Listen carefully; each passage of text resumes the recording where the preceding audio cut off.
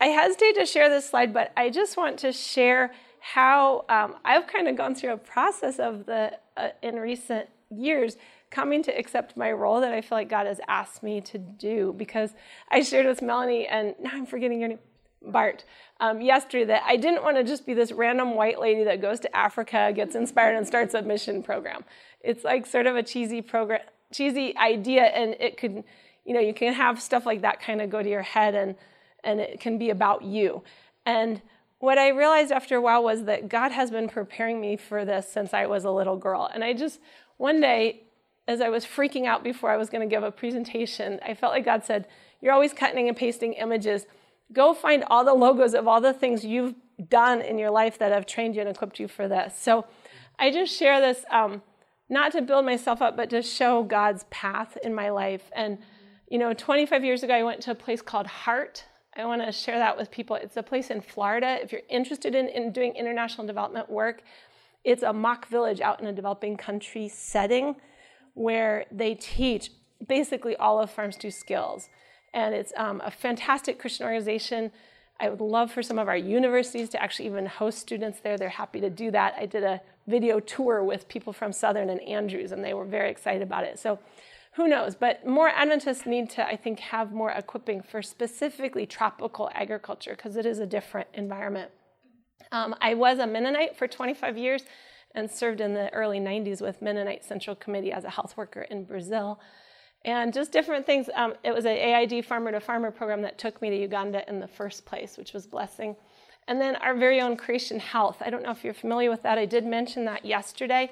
Very, very powerful tool. And they have what I dream to have someday in the near future, which is an online training program. You don't have to leave your house. You can become a certified trainer. And they really want to equip church members with that materials. They have very nice materials that you can stand up and do a presentation and feel very competent quite easily. And then, just during gardening, and I did go to Hopkins, I did work for Health and Human Services, different things. I feel like somehow this slide pulled together for me, like, okay, God, you've got this. When you call, you equip, and you've already been working on me a long time. So I'm thankful for that. And just remembering that we're grounding ourselves always in the Word of God in what we're doing. So the rainbow we were made in the garden. We know we had the plant-based diet given to us in Genesis 1:29, and we know that in the new heaven and the new earth, we're going to be eating again from the tree of life, and that 12 types of fruits and the leaves for the healing of the nation. We talked yesterday about folic acid and how it comes from the foliage of the leaves, and that's one of the primary nutrients that's lacking in our bodies is from those green leafy vegetables. Okay, so this sounds a bit random, and I might have to make some connections here, but why do white people get sunburns? When we go to Africa, I always joke, because I got all these wrinkles and sunburn and all this. Why does that happen to us? We have different melatonin in our skin. Exactly, the different melatonin in our skin. So that dark, beautiful African skin is designed to withstand the heat of that African sun. And it protects them. It gives them 4 times the protection against cancer and early aging. So we have 2 Bettys that work for us. They're both my same age exactly. And I always joke because they have like no wrinkles and I have plenty, especially it shows up in that video, which is hard to watch. But so then I say, when they're eating white food, highly processed white food, they're basically making their internal organs white and weak and susceptible to cancers and early aging, just like my external organ is. So this picture is from Zimbabwe. Oftentimes, and sadly, it's even been nutritionists and health people that say, get rid of the microbes. You don't want to get sick. There's something, hiding in that potato. Granted, we do need to wash vegetables. But when we're peeling them, which is what they're doing here and turning out just to eat that, what do you think they do with the peels? But what happens when they throw them out if you're in a developing country? They get eaten by the chickens, probably. Exactly. The chickens, the whatever, comes up and eats it. When they're taking the outer seed coat off of the seed of rice or any other whole grain, when they take the seed coat out, what do they do with it? Yeah, it becomes animal feed, okay? And so they don't have consumer education in these countries, and we're actually lacking it ourselves. So they give it to animals. Why? Why do they give it to animals? They thrive on it. I know because I worked for over 10 years hauling animal feed, so it's kind of interesting. Yeah. So they take the most nutritious part. How would we fare if we took off our skin? Okay, it's the most nutritious, protective part of the seed where the most minerals and the most fiber are, and they peel it off. And so you see just in a potato here, the potato skin contains significant nutrients, 5 grams of fiber, 88% of iron.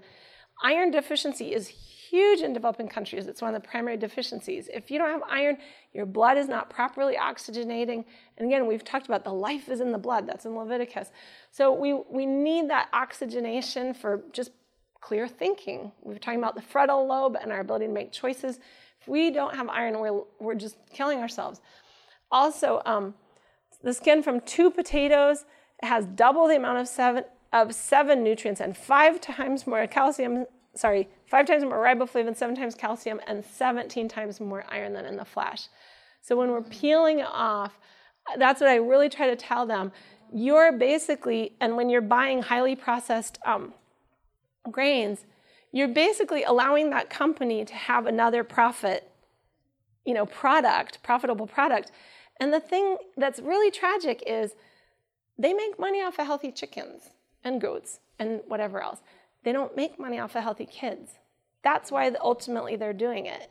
And we as consumers, and especially Africans, there's a lot of Africans bleaching their skin. And in Zimbabwe, when you buy the sudza, which is the corn maize, it says white, white. Like they're advertising, the whiter the better, Whereas we know that when maize came from the Americas, it was all different colors. But for some reason, when it went to Africa, it needed to be white. And to me, there's some internalized racism going on in there.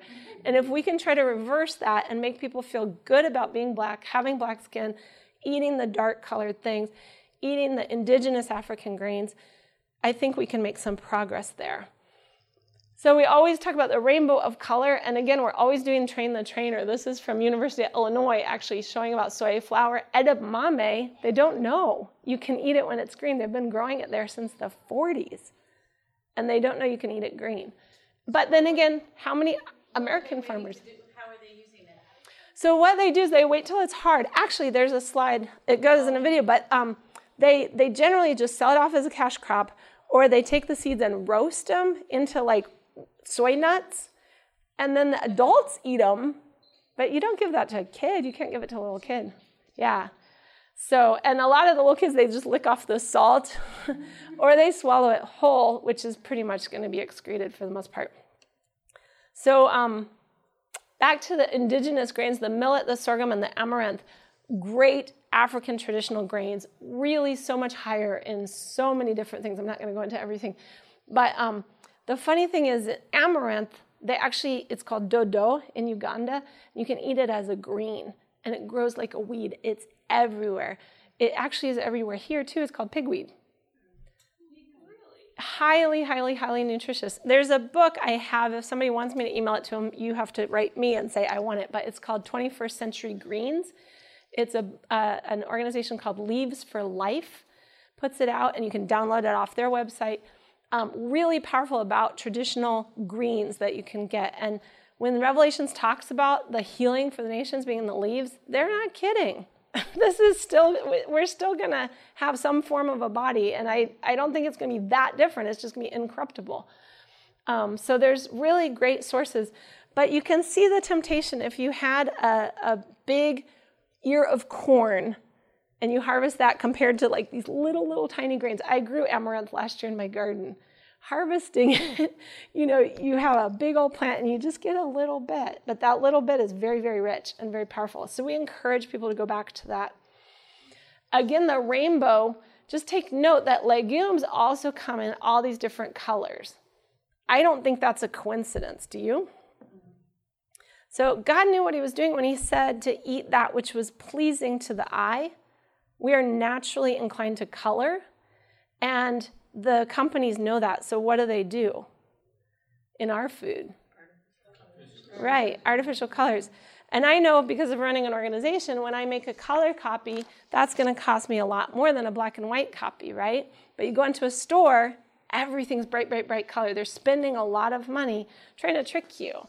And in these developing countries, there's Coca-Cola and there's all this orange drinks and red drinks and all these horrible things. Yeah, out there in the middle of nowhere, you can still get junk food. And so we really encourage people to think about those colors and think about only going with God's colors, because man's colors, basically, they're all toxic. Again, we talked about legumes a couple times, and I just want to defend the honor of soy. And I was so happy. I don't know if you were in there with Mark Anthony and Evelyn Kissinger. They defended the honor of soy. When we first started this project, it was called Soy Nutrition, actually, because that's what USAID originally asked me to do, was work on soy. And I tried that for about 6 months, and I got so many eyebrows about soy and conversations about soy, I said, fine, I'm not talking about soy as much. But we use soy, and back when I was studying nutrition 25 years ago, being a vegetarian was actually very suspect with the American Dietetics Association and others. Like I said, I wrote all my papers on being a vegetarian, but they weren't really sure if that was legit. Now they're actually encouraging a plant-based diet, and the Heart Association came out saying soy protein has been shown to be equal of proteins of animal origin, I would say superior. It can be your sole protein source if you choose. And then a little fun fact that's very important is that 80% or more of Black Africans are actually lactose intolerant. So when they're pushing milk, milk, milk, they're ignoring the elephant in the middle of the room, is that they can't even absorb the carbohydrates in the milk. Yes? That's also true of China. Yeah. Being lactose intolerant. Yeah, exactly. The darker your skin, basically, the more likely you are to be lactose intolerant. 70% of African Americans are also lactose intolerant. And well, yes, a lot of them don't know it, but a lot of them do. And as a trained dietitian here in the United States, we're told that you must find a way for them to drink milk. Mm-hmm. Give them lactate or something like that. But that's not the answer, folks. That's not a more abundant life, because they're not comfortable with that. And being a member of what's called now A&D, the Academy of Nutrition and Dietetics, I would not say that we encourage yet a vegetarian diet, but we at least are willing to bring it under our umbrella, because we do have a vegetarian working group, and it's there, it's alive and well, and it's definitely spreading. It is the wave. It's the wave. Exactly. And Sylvia, it's wonderful God brought her into my life, because she's more on the clinical side of dietetics and nutrition, whereas I'm more on the public health side. So we kind of complement each other in that regard. So just to say briefly, when they are able to make soy milk in the villages, it is very exciting to them, because they do have this idea that milk is kind of a prestigious thing. It's quite expensive. And they get very excited. And honestly, they're perfectly happy with the taste. There's not even one person I've interacted with that was like, I'm not sure about it. They're just excited to have milk. And as you know, I'm not going to go into the details, but this is just the protein and the fat. And of course, there's zero lactose, which is the problem for most Africans, zero cholesterol. And then when you look at the polyunsaturated fats compared to the saturated fats in milk, it's just night and day different. Anything polyunsaturated is going to be way, way, way better for you. So the profile is just so superior. The other thing that I'm seeing there, because milk, for some people, they need to realize is high in sugar. That's one of the reasons we tell them they shouldn't use dairy products. You'll see that under carbohydrates, which will include your sugars, is significantly lower. Interesting. So anybody want to imagine what this is? It's actually not, but okara is right for what it came out of. Yeah, it's tofu. It's just curdled with lemon juice and salt. And this is what they call soy cheese or soy scrambled eggs. And this is Betty, one of our trainers who Karen met. She's a graduate from Bugema University, which is our Adventist university. When I went over there with USAID, all I taught was soy milk and then using the okara into the porridge, because I wanted to get it in the mouths of the children. Betty came in. I met her my very last day, and she was one of the triggers that made me know God wanted me to start this team. And she said she knew how to make soy meats, And then it was after I was actually gone, she started making soy scrambled eggs. I didn't figure out what she was even talking about for quite some time. And then she started this soy mandazi thing, which is, it's kind of a little bit of a fried fritter, so I'm not real into fried foods. It sells like hotcakes in the market. So for our enterprise, we encourage it because if they're making the milk, they have the byproduct, and it's mostly made of the byproduct okara. Very high in fiber, lots of minerals, lots of protein still left in that. And it is very tasty. Yeah, they're good. They're really good. So anyway, this is my little cupboard, and I just wanted to show you, Country Life Natural Foods. It's another ASI ministry. You can buy 50-pound bags or 25-pound bags of any beans. God made these things to preserve. That's partly why we have to soak them before we use them, so you can get them in bulk. You can eat really healthy from different dried foods, seeds, and nuts. The other thing, we talk about, just little things you can do with kids here. A lot of kids don't realize these days that carrots don't come in the little oval shapes. They really don't even know they come out of the ground. Organic carrots are maybe like 10 cents a pound more than, regular carrots. You can peel them. I put them in salt water. That preserves the nutrients, because if there's not salt in the water, the nutrients will leach out and make them soggy. So they'll stay really nice and crisp if you keep them in a container with salt water. How much salt, Mother? I'm not a good measurer, but maybe just like a teaspoon or in a container. How big the container? Yeah. So that's probably like a quart container.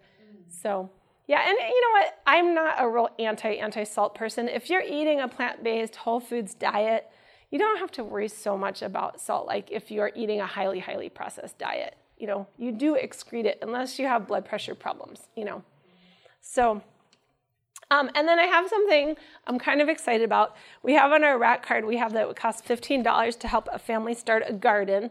And for the first time ever, I got my act together. I have this thing called a rainbow in a bag. So this is a bag of green bean seeds, butternut squash, and Bright Lights Swiss chard. I don't know if you've ever grown any of these, but I was making these available for like a $15 donation. You get the little garden in a bag for free. Shoot me an email and my card's there, and I send you the planting guide and some other information like the crop rotation guide we talked about yesterday, the seedling care guide, and then you get to make a little donation and help a family start a garden. So that's something new we're rolling out today and this weekend. And all of these things, by the way, I know it's a bit late to start a garden, but these are perfect for what's called succession planting. So you can start them right after the last frost date, but you can plant them all the way up through August and still do okay depending on your latitude. So, and why are we doing this? I just want to route us back to why are we doing this? Again, we talked about the stunting. I didn't bring my Russian dolls, but the stunting is where you have a child that maybe doesn't look malnourished, but it's much smaller than it's supposed to be for its age, much shorter. And Over there. Yeah, the picture here okay, just is a good, this one here. So when you come, there's a line that's showing how tall they should be at that age, and you can see that all of them are below that line. Mm-hmm.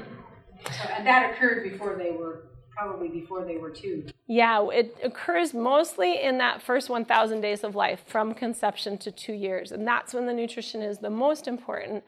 And if they don't get it, then sadly, stunting is the one form of malnutrition that's actually irreversible. So that's why prevention is absolutely the key. So we do have malnourished children in North America, but in terms of stunting, it's just 2% compared to 34%. Again, just since today we advertise this as being our global church, I just want to say, again, we talked about these 3 divisions as well as this division here.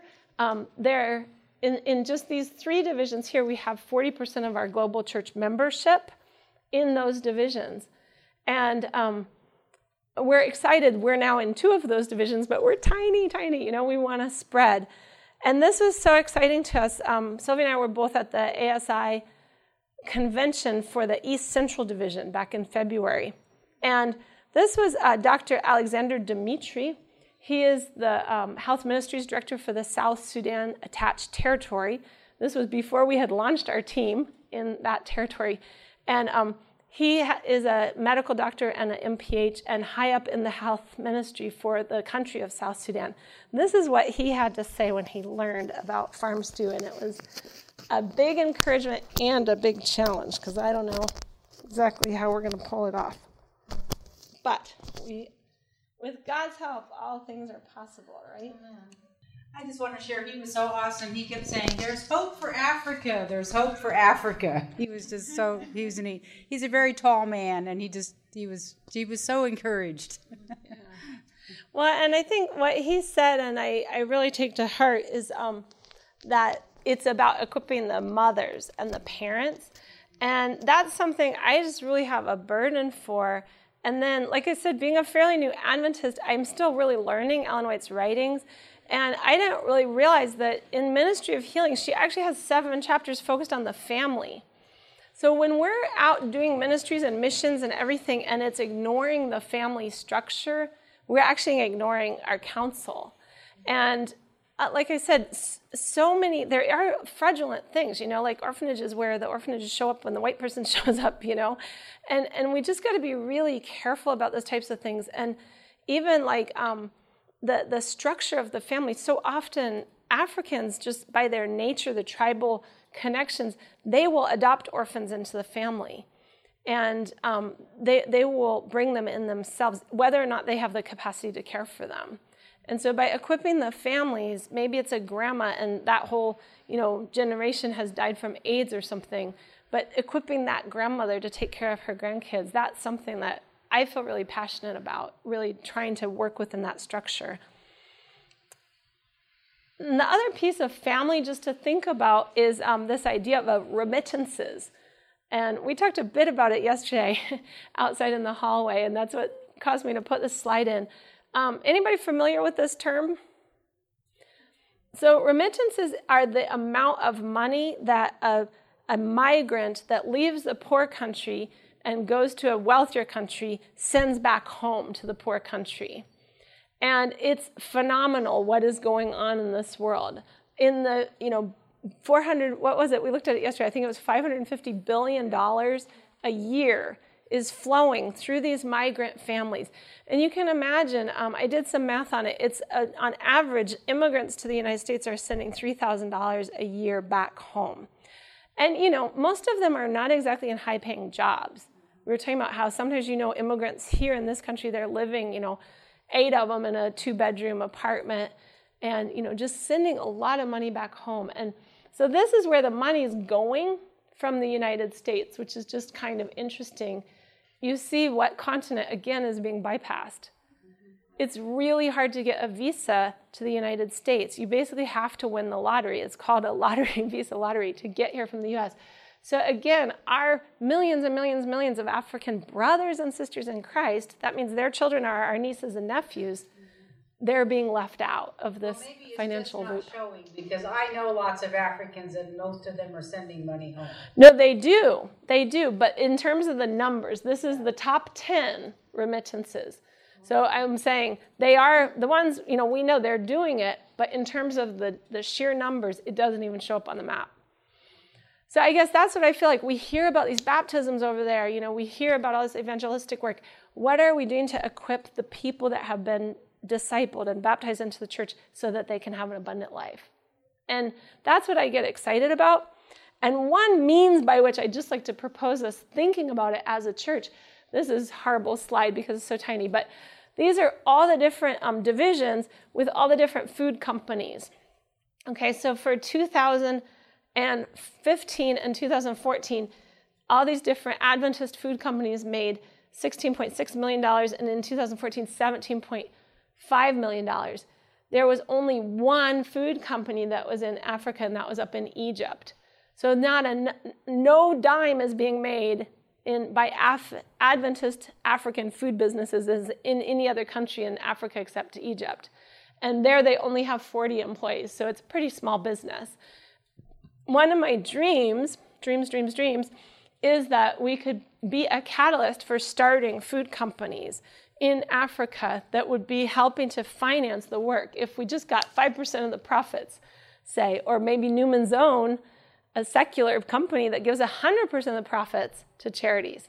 He's cranked out, I think, $60 million now to charity just in the last, 20 or 30 years.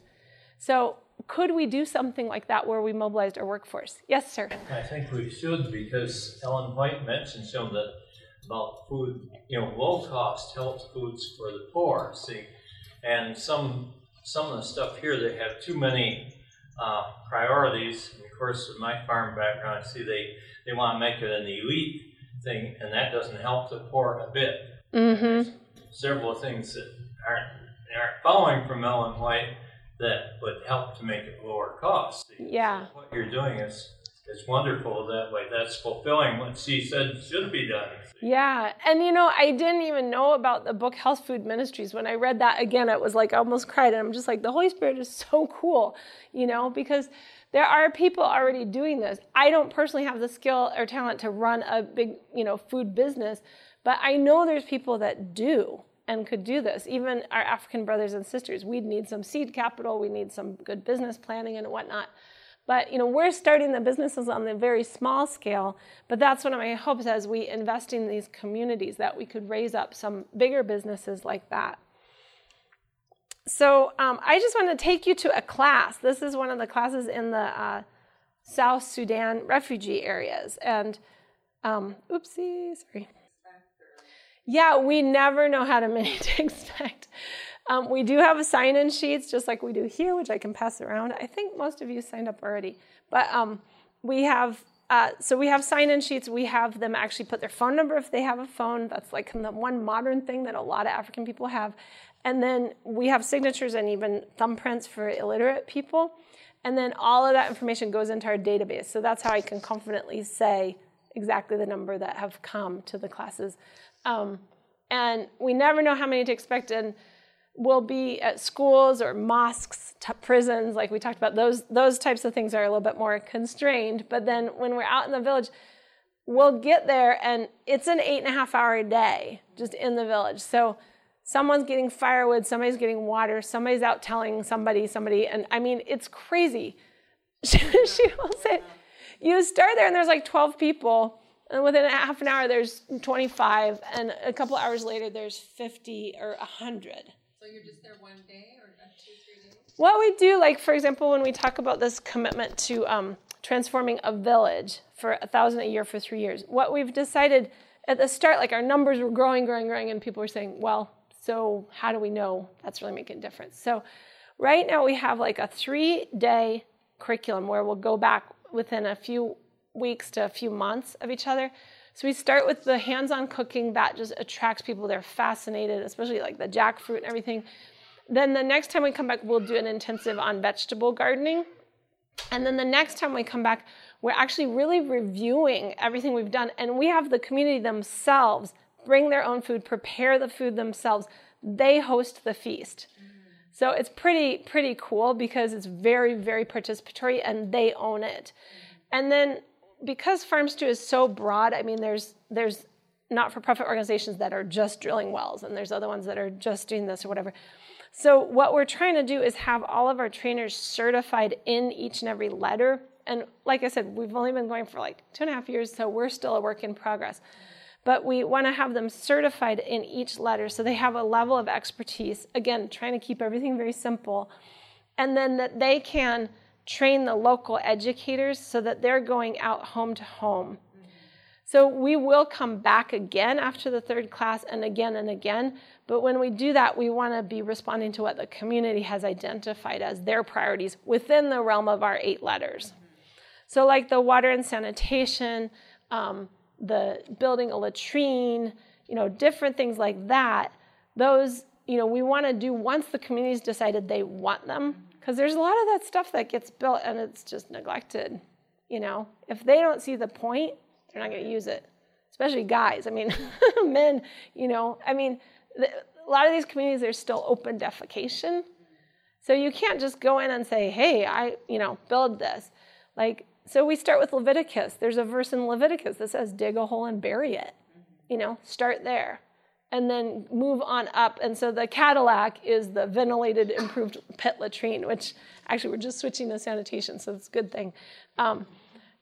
Basically, feces and animal feces so dangerous, But unless you know that, and you've really come at it with the premise of this. So here's the scriptural premise for our sanitation work. It's that each of you should not only look out to your own interests, but the interests of others. So we try, and it's also kind of a village sort of communal more mentality more than our individualistic society. So you're not washing your hands for yourself to be clean. You're washing your hands because you're going to touch somebody. You're going to prepare somebody's food. You're going to impact somebody else. So it's something that you do for others in that way. And again, keeping it very simple, 4 critical times: after defecation, after contact with a child's feces. There was research done by another NGO in the area that only 1% of the mothers knew that children's feces could be contaminated. 1%. It's awful. I mean, those are the most vulnerable children, Yes? I don't want to, I shouldn't be critical. I was just wondering, I have agricultural training and a degree from Andrews, but yeah.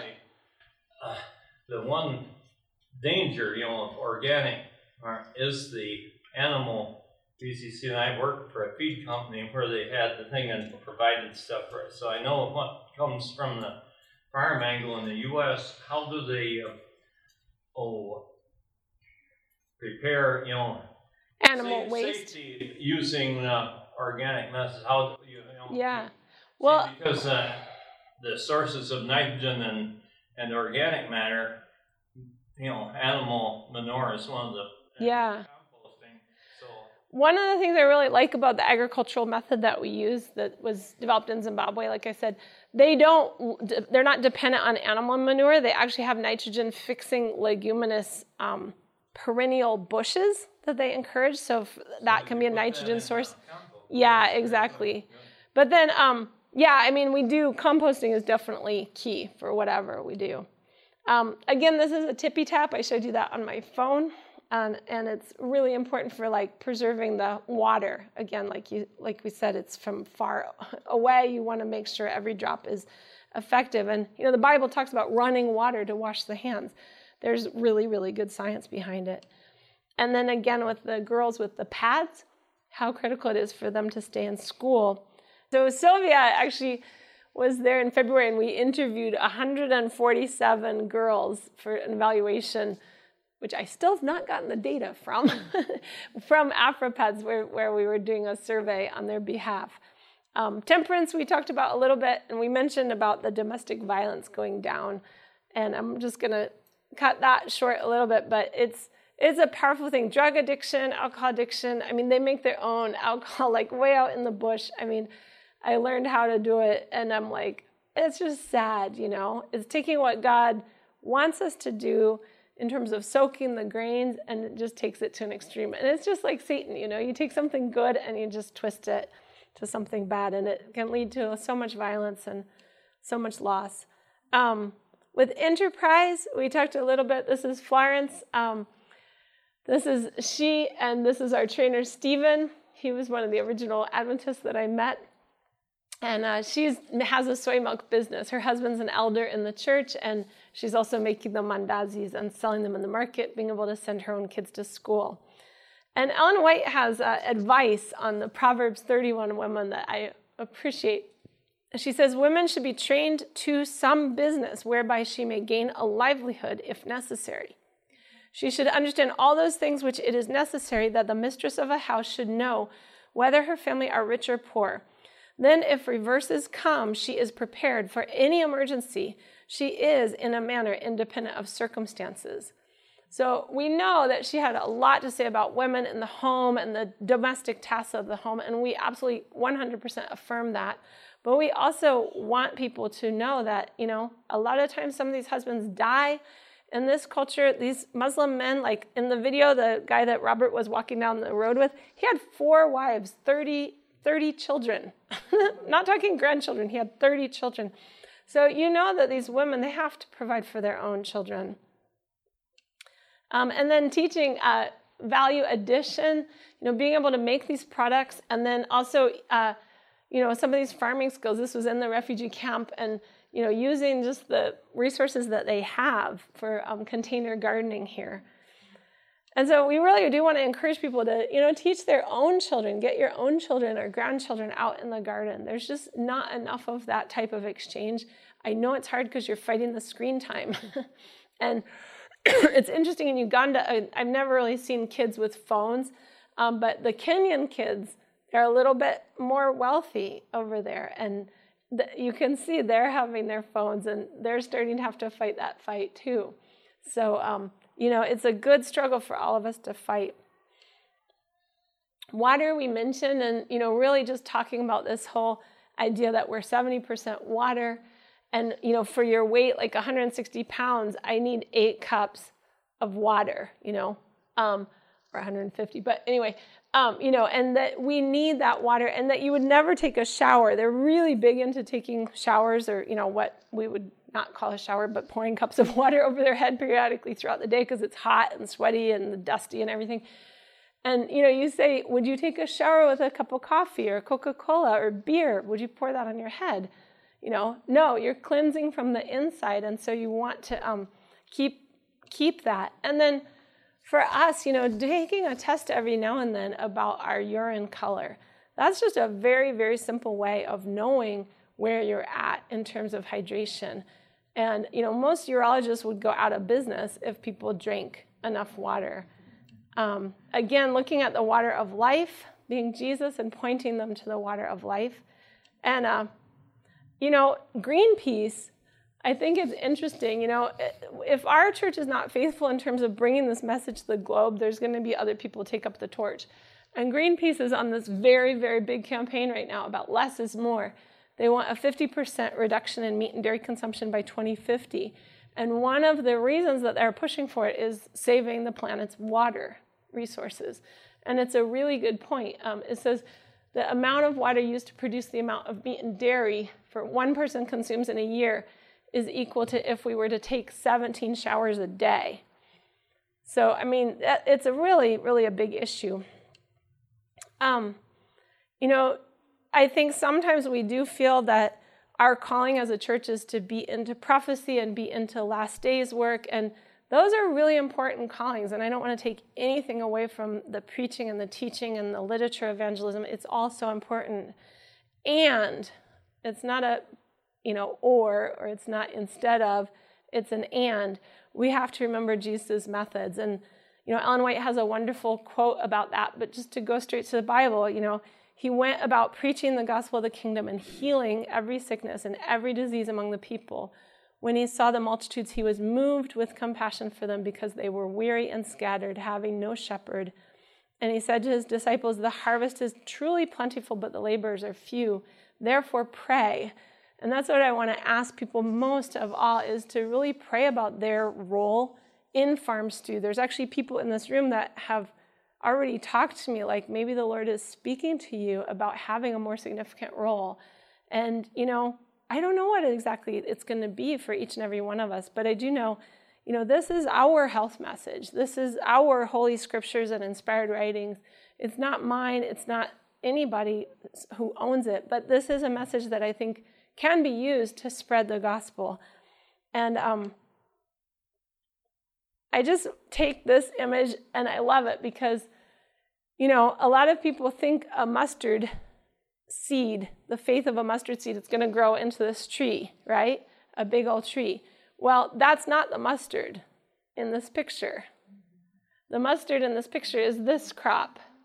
Mustard is a crop that actually stays low to the ground. Yes, it puts out branches that birds can, rest in, but it's actually stays low. It produces beauty everywhere it goes.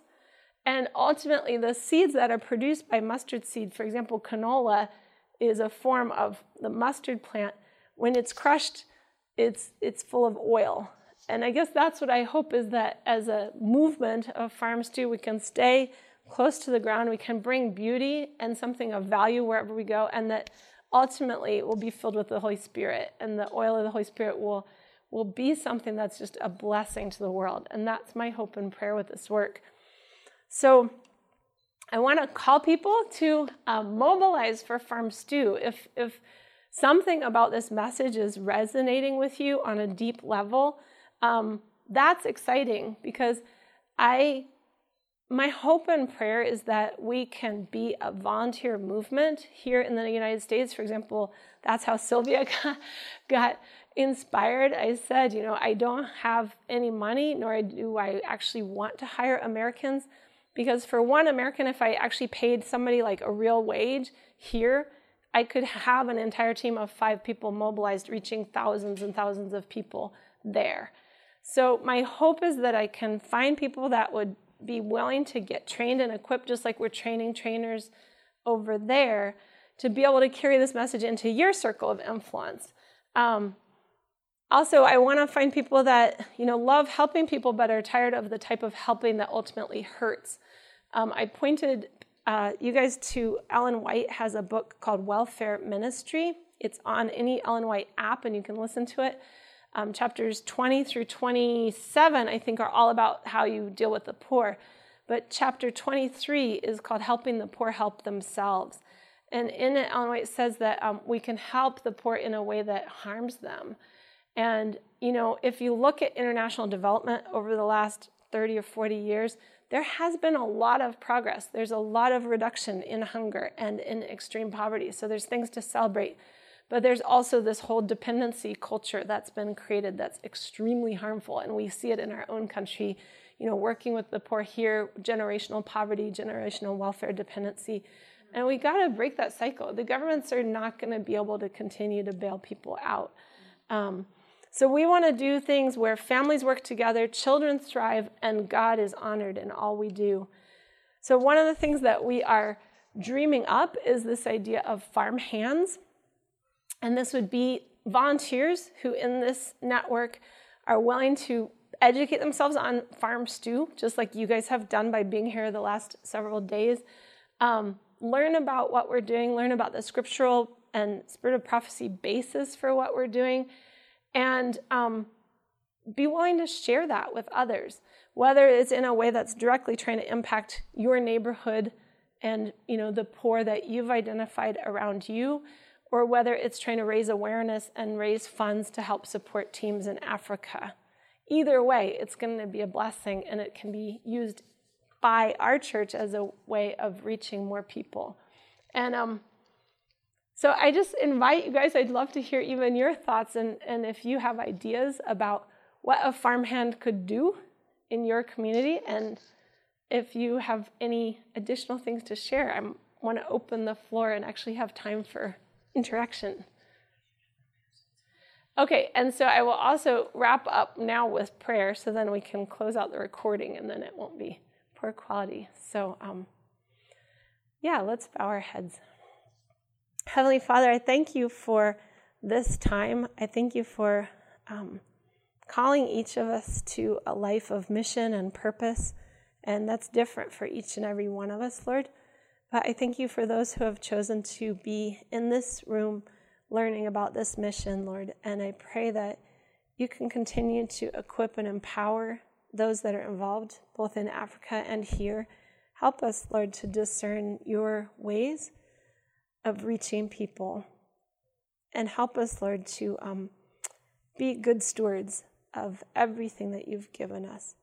I thank you that we have the opportunity to serve you and to look forward to your soon coming, where people from every nation, tribe, and tongue will bow down before you and praise your holy name.